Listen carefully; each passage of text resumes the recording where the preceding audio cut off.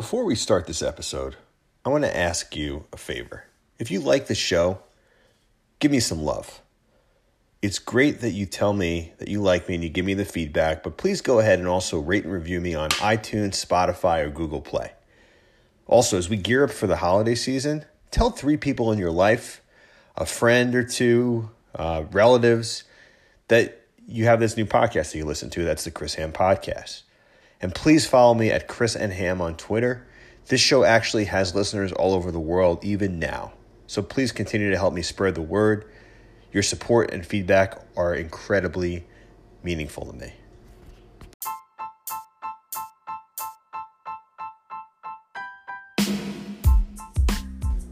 Hello and welcome to the Chris Ham Podcast, episode number 30.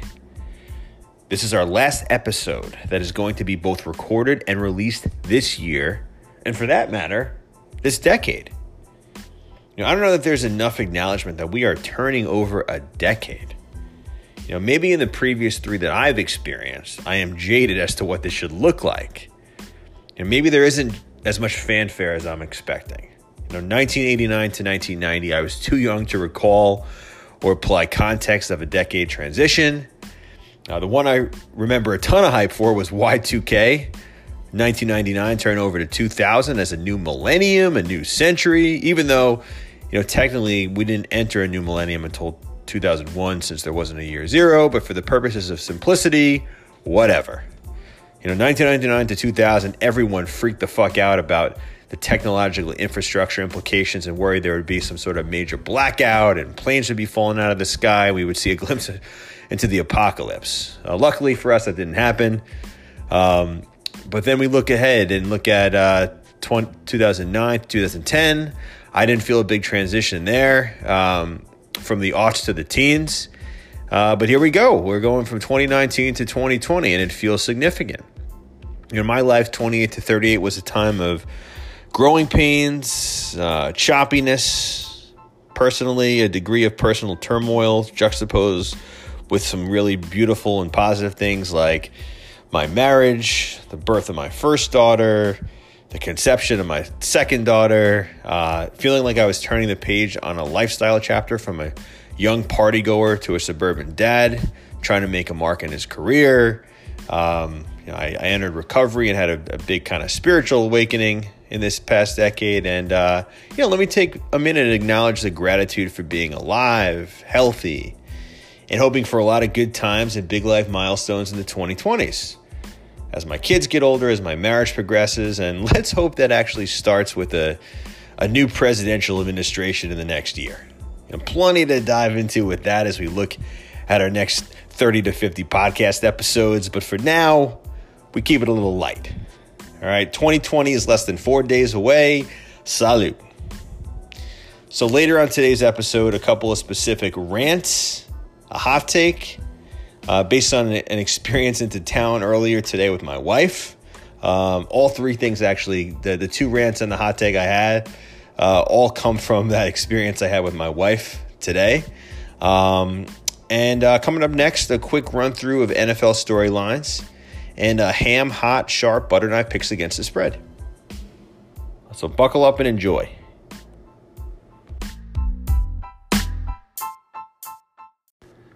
I can't believe that we are at the doorstep of the final week of the 2019 regular season and the last regular season of this decade. I know that's a big theme today. That's where we're, as I mentioned, a few days away from the new year. But the storylines to me this week, going into week 17, the week 16 to week 17 bridge, if you will, are pretty obvious. It comes down to how are the playoffs going to shape up and who's getting fired from the NFL coaching ranks. I mean, that's really what it comes down to as we look ahead a few days from now and see where things stand when we're here Monday morning. But we will cover a bit of the former before the picks, and the latter I will cover on my upcoming episode with Chris B, which will be recorded hopefully on Black Monday and released sometime next week, either New Year's Eve or New Year's Day. It's going to be a great episode. We're looking forward to recording that with him coming up. But as far as the playoffs go and how the playoffs are going to shape up, I mean, here's how I see it. I mean, it's simple. 11 out of 12 playoff teams collectively in both conferences are set. The two seeds that are set completely are the Baltimore Ravens at number 1 in the AFC and the Buffalo Bills at number 5 in the AFC. So let's start with the AFC. So the way the dominoes are going to fall is this. Looking at the early slate of games, if the Patriots take care of business against the Dolphins, which you got to believe that they likely should, being up over being 2 touchdown favorites, plus almost 2 touchdowns and a field goal favorite. They get the number 2 seed, and they get the bye. They're not going to get the 1 seed. The Ravens took care of business, have been the best team in the league. They've locked that in. But the Patriots will get the number 2 seed if they take care of business. Then the domino after that is if the Chiefs then take care of business in the early window against the Chargers, they are the number 3 seed. So those 2 teams can flip-flop. If for some reason the Dolphins miraculously upset the Patriots and the Chiefs win, the Chiefs would be the 2 seed because of the tiebreaker when they played head-to-head a couple weeks ago and beat them, and the Patriots would be the 3 seed. But if the Chiefs win and the Patriots win, 1, 2, 3, and 4 are set. And the Texans are the number 4 seed. If that happens, they can only move up to number 3 if they win and the Chiefs lose. But they're going to know that before they kick off at 4:25 against the Tennessee Titans. So that's kind of the picture of the division winners in the AFC. That brings us to the number 6 seed. So I mentioned Buffalo's already in. I won't get crazy, but if Tennessee wins against the Texans, they're in at 6. If they lose and Pittsburgh wins, Pittsburgh with Duck Hodges and Mason Rudolph, the platoon, if you will, that seems to be going on the last few weeks, Pittsburgh is the number 6 seed. Now, Pittsburgh and Tennessee both lose, which is possible because they're playing good teams, albeit who are probably going to be resting a lot of their guys. But if Oakland wins, Oakland is in the playoffs. Oakland going to Denver to play their division rival, who's been playing pretty well to end the season. Vic Fangio's squad, especially defensively. These teams haven't even faced off since week 1, that late Monday night game that many of us didn't even watch. So Oakland could get into the playoffs at 8-8, which is miraculous given they were 6-4. They lost. They laid a bunch of eggs, and they can end up 8-8 and get into the playoffs. But I'll break down the matchups next week without worrying about the permutations. So that's the AFC picture. Now, as far as the NFC goes, Seattle, Green Bay, New Orleans, and San Francisco can all get the number 1 seed. There's a lot more up in the air in the NFC. Now, the winner of the Sunday night football game, San Francisco at Seattle, wins the division and finishes no worse than 3. So in a nutshell, San Francisco controls their own destiny for home field. They win. Doesn't matter what the hell happens with the Packers or the Saints. They are the number 1 seed and get home field throughout. The others need help by the collection of the others losing. So you could easily kind of surmise, you just kind of extrapolate what happens.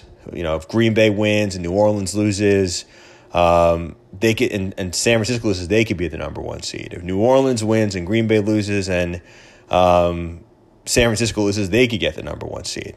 Now, as far as the wild cards go, the loser of the San Francisco-Seattle game is the number 5 seed and will go to the NFC East winner. Now, Minnesota is completely locked up in number 6. Now, the Eagles control their own destiny in that crappy NFC East. They could actually even get in and get away with winning division by tying the Giants. Now, ties, happen more with the shortened overtime in the regular season. They're still incredibly rare. But if a tie happens for some reason against the Giants, they could still get in. The only way the Cowboys get in is if they win and the Eagles lose. So it's really interesting, and that's really the playoff picture. And the storylines that don't involve trends towards next year and the coaching changes, which we will cover. So looking forward to a fun day of football coming up. Ham, hot, sharp, butternut picks against the spread next. So a solid rebounding week last week for the butter knife. I was 2-1, baby. And I hit the 2 games Saturday night last week with the Pats minus 6.5 hosting the Bills. Just eked that one out. And then the Rams plus 6.5 at the Niners, who frankly should have won the game outright. They outplayed them. And I thought I was headed for 3-0 with the Titans off to a hot start against the New Orleans Saints, but they flamed out and lost I found that game meant actually very little for them because, regardless, they need to win Week 17 to make the playoffs because they, conference tiebreakers. The Saints and Titans obviously were an interconference game, so the implications didn't really matter as far as how that game went. So for this season, I am now 22-22-4, exactly 500 with 4 ties. Got off to a shitty start. Was riding hot for a while, about 2.5 months. Hit a little bit of a snafu for a couple of weeks, but overall, been doing some pretty good picking for the last 2.5 months or so since the early to middle part of October. So I'm going to try to end strong here, but there's a couple of things I did want to note. So number one, as we go into Week 17, it's sort of like the preseason in the sense that there are a bunch of teams not playing at full strength for 4 quarters. These are situations where you have a team that is not playing it's not playing for anything significant or not playing to get into the playoffs. They want to rest their starters. They want to rest their guys. They want to give them some momentum going into the playoffs, but they don't want to risk some kind of serious injury. And also, as far as Week 17, why it's like the preseason, there's some withholding of the playbook, I think, that goes on, especially for teams that are playing wild card weekend the following week. So proceed with caution if you're a person who just wants to toss out money to gamble for the sake of action and, try to avoid that impulse. But I know if you're in a pick 'em, and especially like a pick 5, you have to pick the games. It could get really challenging, though, just proceed with caution. There's not a lot of low-hanging fruit out there, especially considering most of the playoffs are set as far as teams go. So that's number one, is just looking at Week 17 like the preseason. Number 2, beware of personal biases. We likely have a team that we're a fan of, but what's a good exercise is during a given NFL season is start to do a ranking of each team. If they were to play each other and there was no money at stake, who would you root for? A lot of times our biases for or against teams drive who we might pick. So it's sometimes good to take like a ranking. Like, for example, I'm a Jets fan, so they're number 1 as far as my who I'd be most biased for. But then, I say like if the Patriots played the Bills, who would I root for? It would be the Bills. So I hate the Patriots more. So you have to be careful that you're not going to pick against teams just because you don't like them. Try to be at least aware of your biases. And if you hate a team so much, you should just avoid playing them unless it's a really significant value play. So that's what I have to say just as far as some tips going in. My final regular season, Week 17, ham, hot, sharp, butter knife picks against the spread. Tongue twister, baby. Here we go. All right, let's go to Cincinnati, where the 1-14 Bengals are getting 3 points hosting the Cleveland Browns. So give me Cincinnati +3 here. Let's talk movement. Game started at Cleveland -2.5, has gone to Cleveland -3. Some books have it Cleveland still just giving 2.5. Well, so let's talk distribution. 75% of tickets are on Cleveland, but 51% of money's on Cincinnati. So that's sharps making some bets on Cincinnati.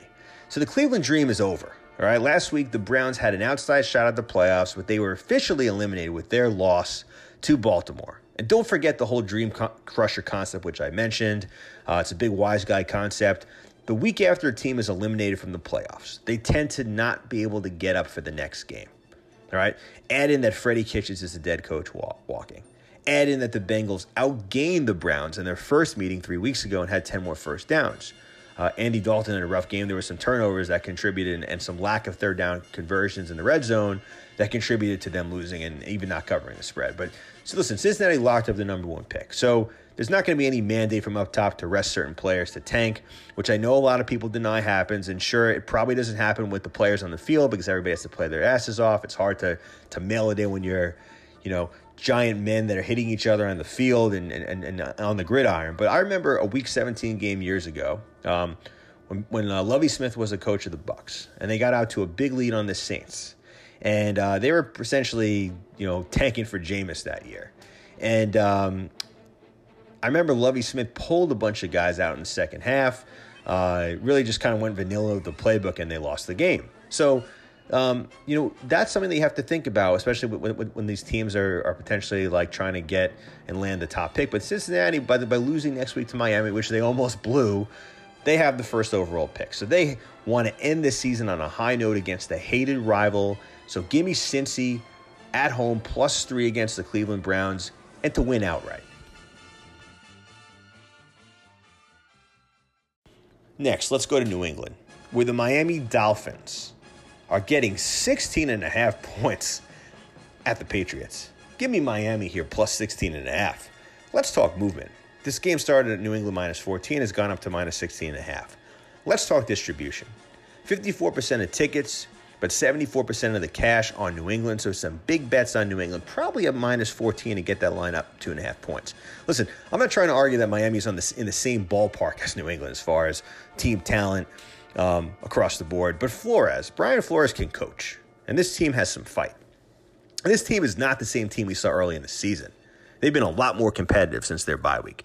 Now, New England is motivated to win the game, but they are not motivated to run up the score, nor do they have the firepower.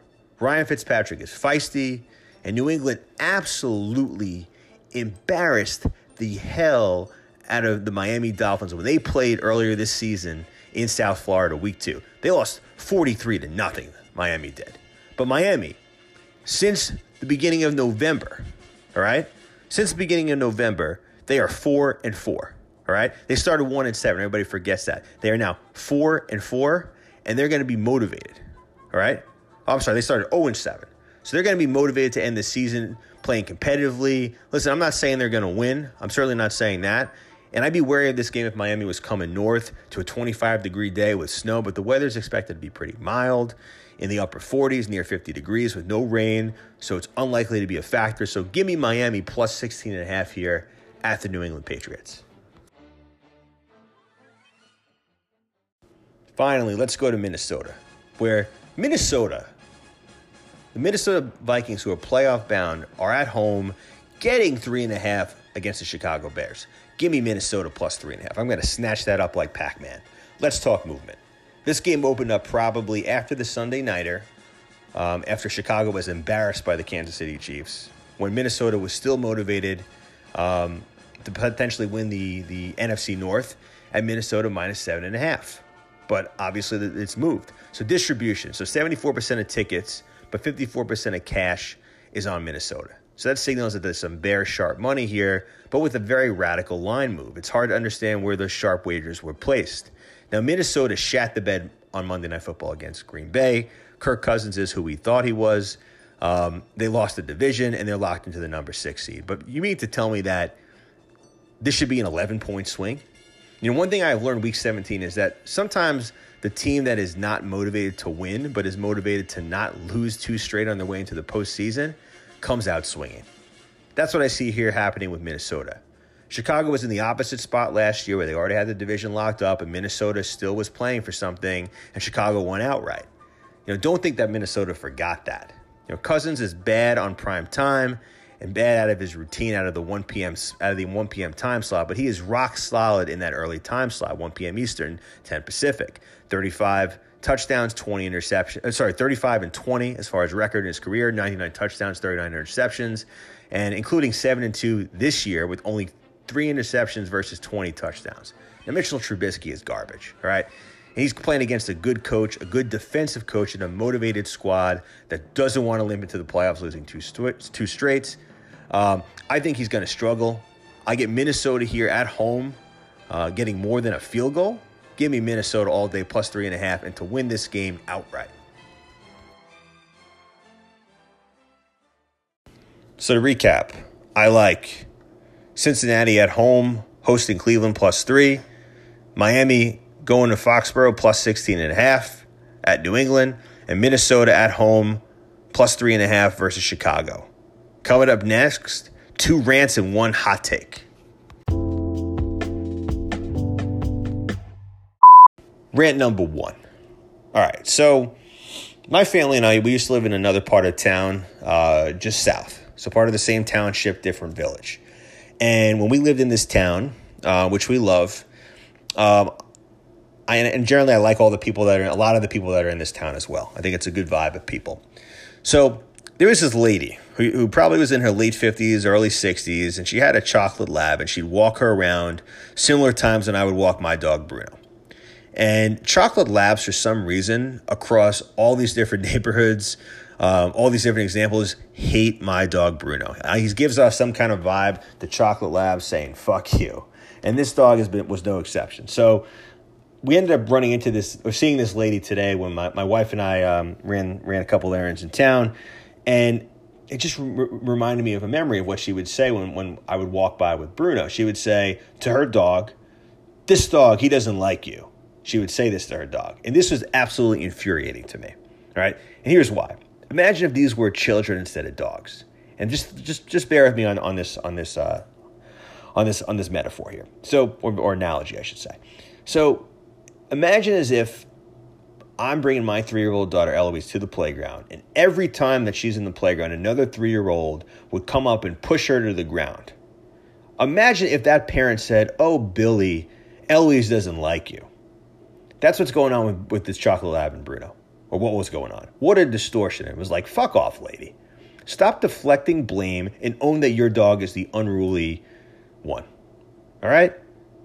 My poor dog's just trying to walk, and you're trying, and it's bad enough that this dog is aggressive, but you're now trying to blame my dog and the fact that your dog is being aggressive. Man, crazy things that we sometimes experience as dog owners. Rant number 2. So, say thank you. All right, this is an extension of my say thank you rant from earlier this year on my podcast. So there's a situation today where my wife and I were going into a local pharmacy, and we've gone in before. There's I guess a group of people that are from a few towns over that come in. They're usually kids in their early teens that are selling candy for a basketball team, and they must have all the necessary permits because they're not stopped by the cops or anything. And the cops in the village that's near where we live, they're just they over police. All right, they're like, they pull over soccer moms at 12 o'clock noon. They're driving through one of the wealthiest parts of the Westchester County suburbs. But nonetheless, I think these kids are legit, and my wife and I are usually pretty generous, and we'll throw these kids a couple bucks. We don't, they offer us to sell candy or to sell, different raffle tickets or whatnot. We just give them the money because if they're, out in the cold or the heat and out there for a few hours trying to solicit strangers, I mean, I have a lot of respect for that. They do it in a very gentle, non-aggressive way. They have a whole explanation. But today, we walked in and my wife's like, "Oh, you don't have to go into your explanation. Like, we've seen you guys before. We're going inside." And we went inside. I was like, I think we're going to go, let's give this kid some money on the way back out. And so I go back out and I hand the kid $5. I go in my wallet, and before I hand him $5, I say, "Hey, we've seen you before. Here's $5. Happy New Year." This kid just stuck the money in his pocket, 12 years old, didn't say thank you or even acknowledge the fact that I gave him money.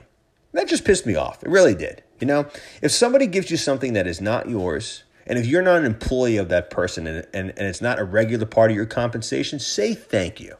It's entitled. All right? And as I said, I have a ton of compassion for these kids that are in potentially like more trying circumstances and are just trying to earn extra money and whatnot. But this energy is going to yield you less money if you're going to come across entitled. Say thank you, kid. All right? Learn some manners. Learn on the job. All right, now hot take number 1. So, as part of my wife's Christmas gift, I went into a very beautiful local boutique that my wife and I know the owner. She's a really sweet woman. She's a local parent, very popular in the community, very friendly, has great kind of odds and ends in her store, things for the household, so to speak. So they're great things for your own house. They're great things to give gifts. A lot of town-related items or village-related items, I should say. So I got her a gift, and the gift was partially defective, and my wife and I wanted to exchange it for another gift, or the same gift. She wanted to. I'll just say what it was. It was a water, but it was a nice kind of water bottle that was a part of her gift, and she wanted to exchange it for another one. And we walked in there, and the owner wasn't in there, and a couple of the associates were in there because it's a very small boutique. There's only probably 2 or 3 associates that are also in there, and they were struggling because there was another product that was a nicer water bottle that was, about $15 more expensive. And it was bigger and it was slightly, nicer. But my wife, wanted that one, the smaller one originally. But when she saw that one, she's like, you know what? I really wanted a water bottle. I'll carry around a bigger one. Jen was like, it's fine. I'm happy to exchange this one for that one. And these, the store clerk, the associate struggled with let us call the owner and find out. Can you leave your name and number? We'll call you back.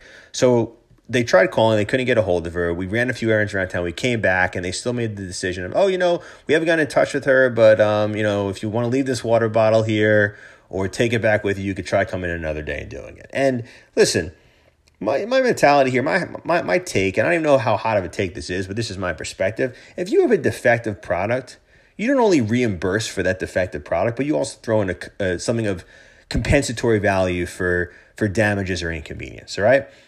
If I own a restaurant, or if I'm at a restaurant, I should say, and a fly is in my soup, you don't just reimburse me for the soup. All right, you take some money off the bill, you throw in something else. And moreover, if you substitute an item, so if instead of getting a soup, I'm getting a sandwich as part of my lunch, you don't charge for the difference. All right, everybody all the way down the line from owner to server to busboy at a restaurant should know this concept. And it's no different at a local boutique. My wife and I have spent collectively probably, if not a couple of $1,000s, several hundreds of dollars at this store. We'll likely spend thousands upon thousands if the store continues to run. It's a very solid operation. But you have to kind of not be short-sighted and not even, no questions asked, in my opinion, do the right thing from a service perspective. So really kind of irked me going through that. But, at the end of the day, the owner did reach out and said that she was going to exchange the water bottle for the more expensive one as part of my wife's Christmas gift. So that's my hot take on that as far as customer service goes. So if you own a business, you're out of business, try to remember this principle. Defective product does not mean you just reimburse. You throw in something of compensatory value for damages and inconvenience always.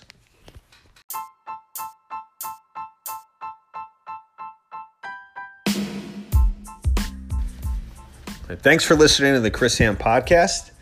Please follow me on Twitter at Chris N. Ham. Your support and feedback is incredibly valuable as I grow this podcast. So please tell me what you like, what you don't like, and feel free to suggest topic ideas. Take it easy, friends. Be well.